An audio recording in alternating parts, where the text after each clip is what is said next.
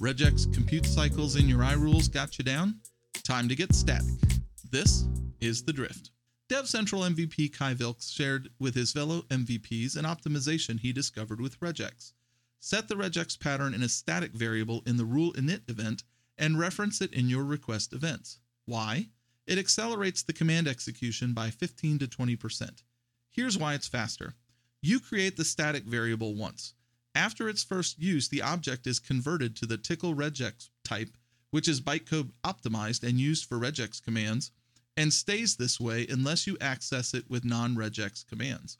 If using a local variable in the request event, the regex pattern is defined on each request, so the type conversion also happens on each request. No bueno, total waste of compute. So find iRulers of the world, be like Kai, and outsource your regex patterns to the static namespace. Catch our drift at community.f5.com. I'm Jason Rahm.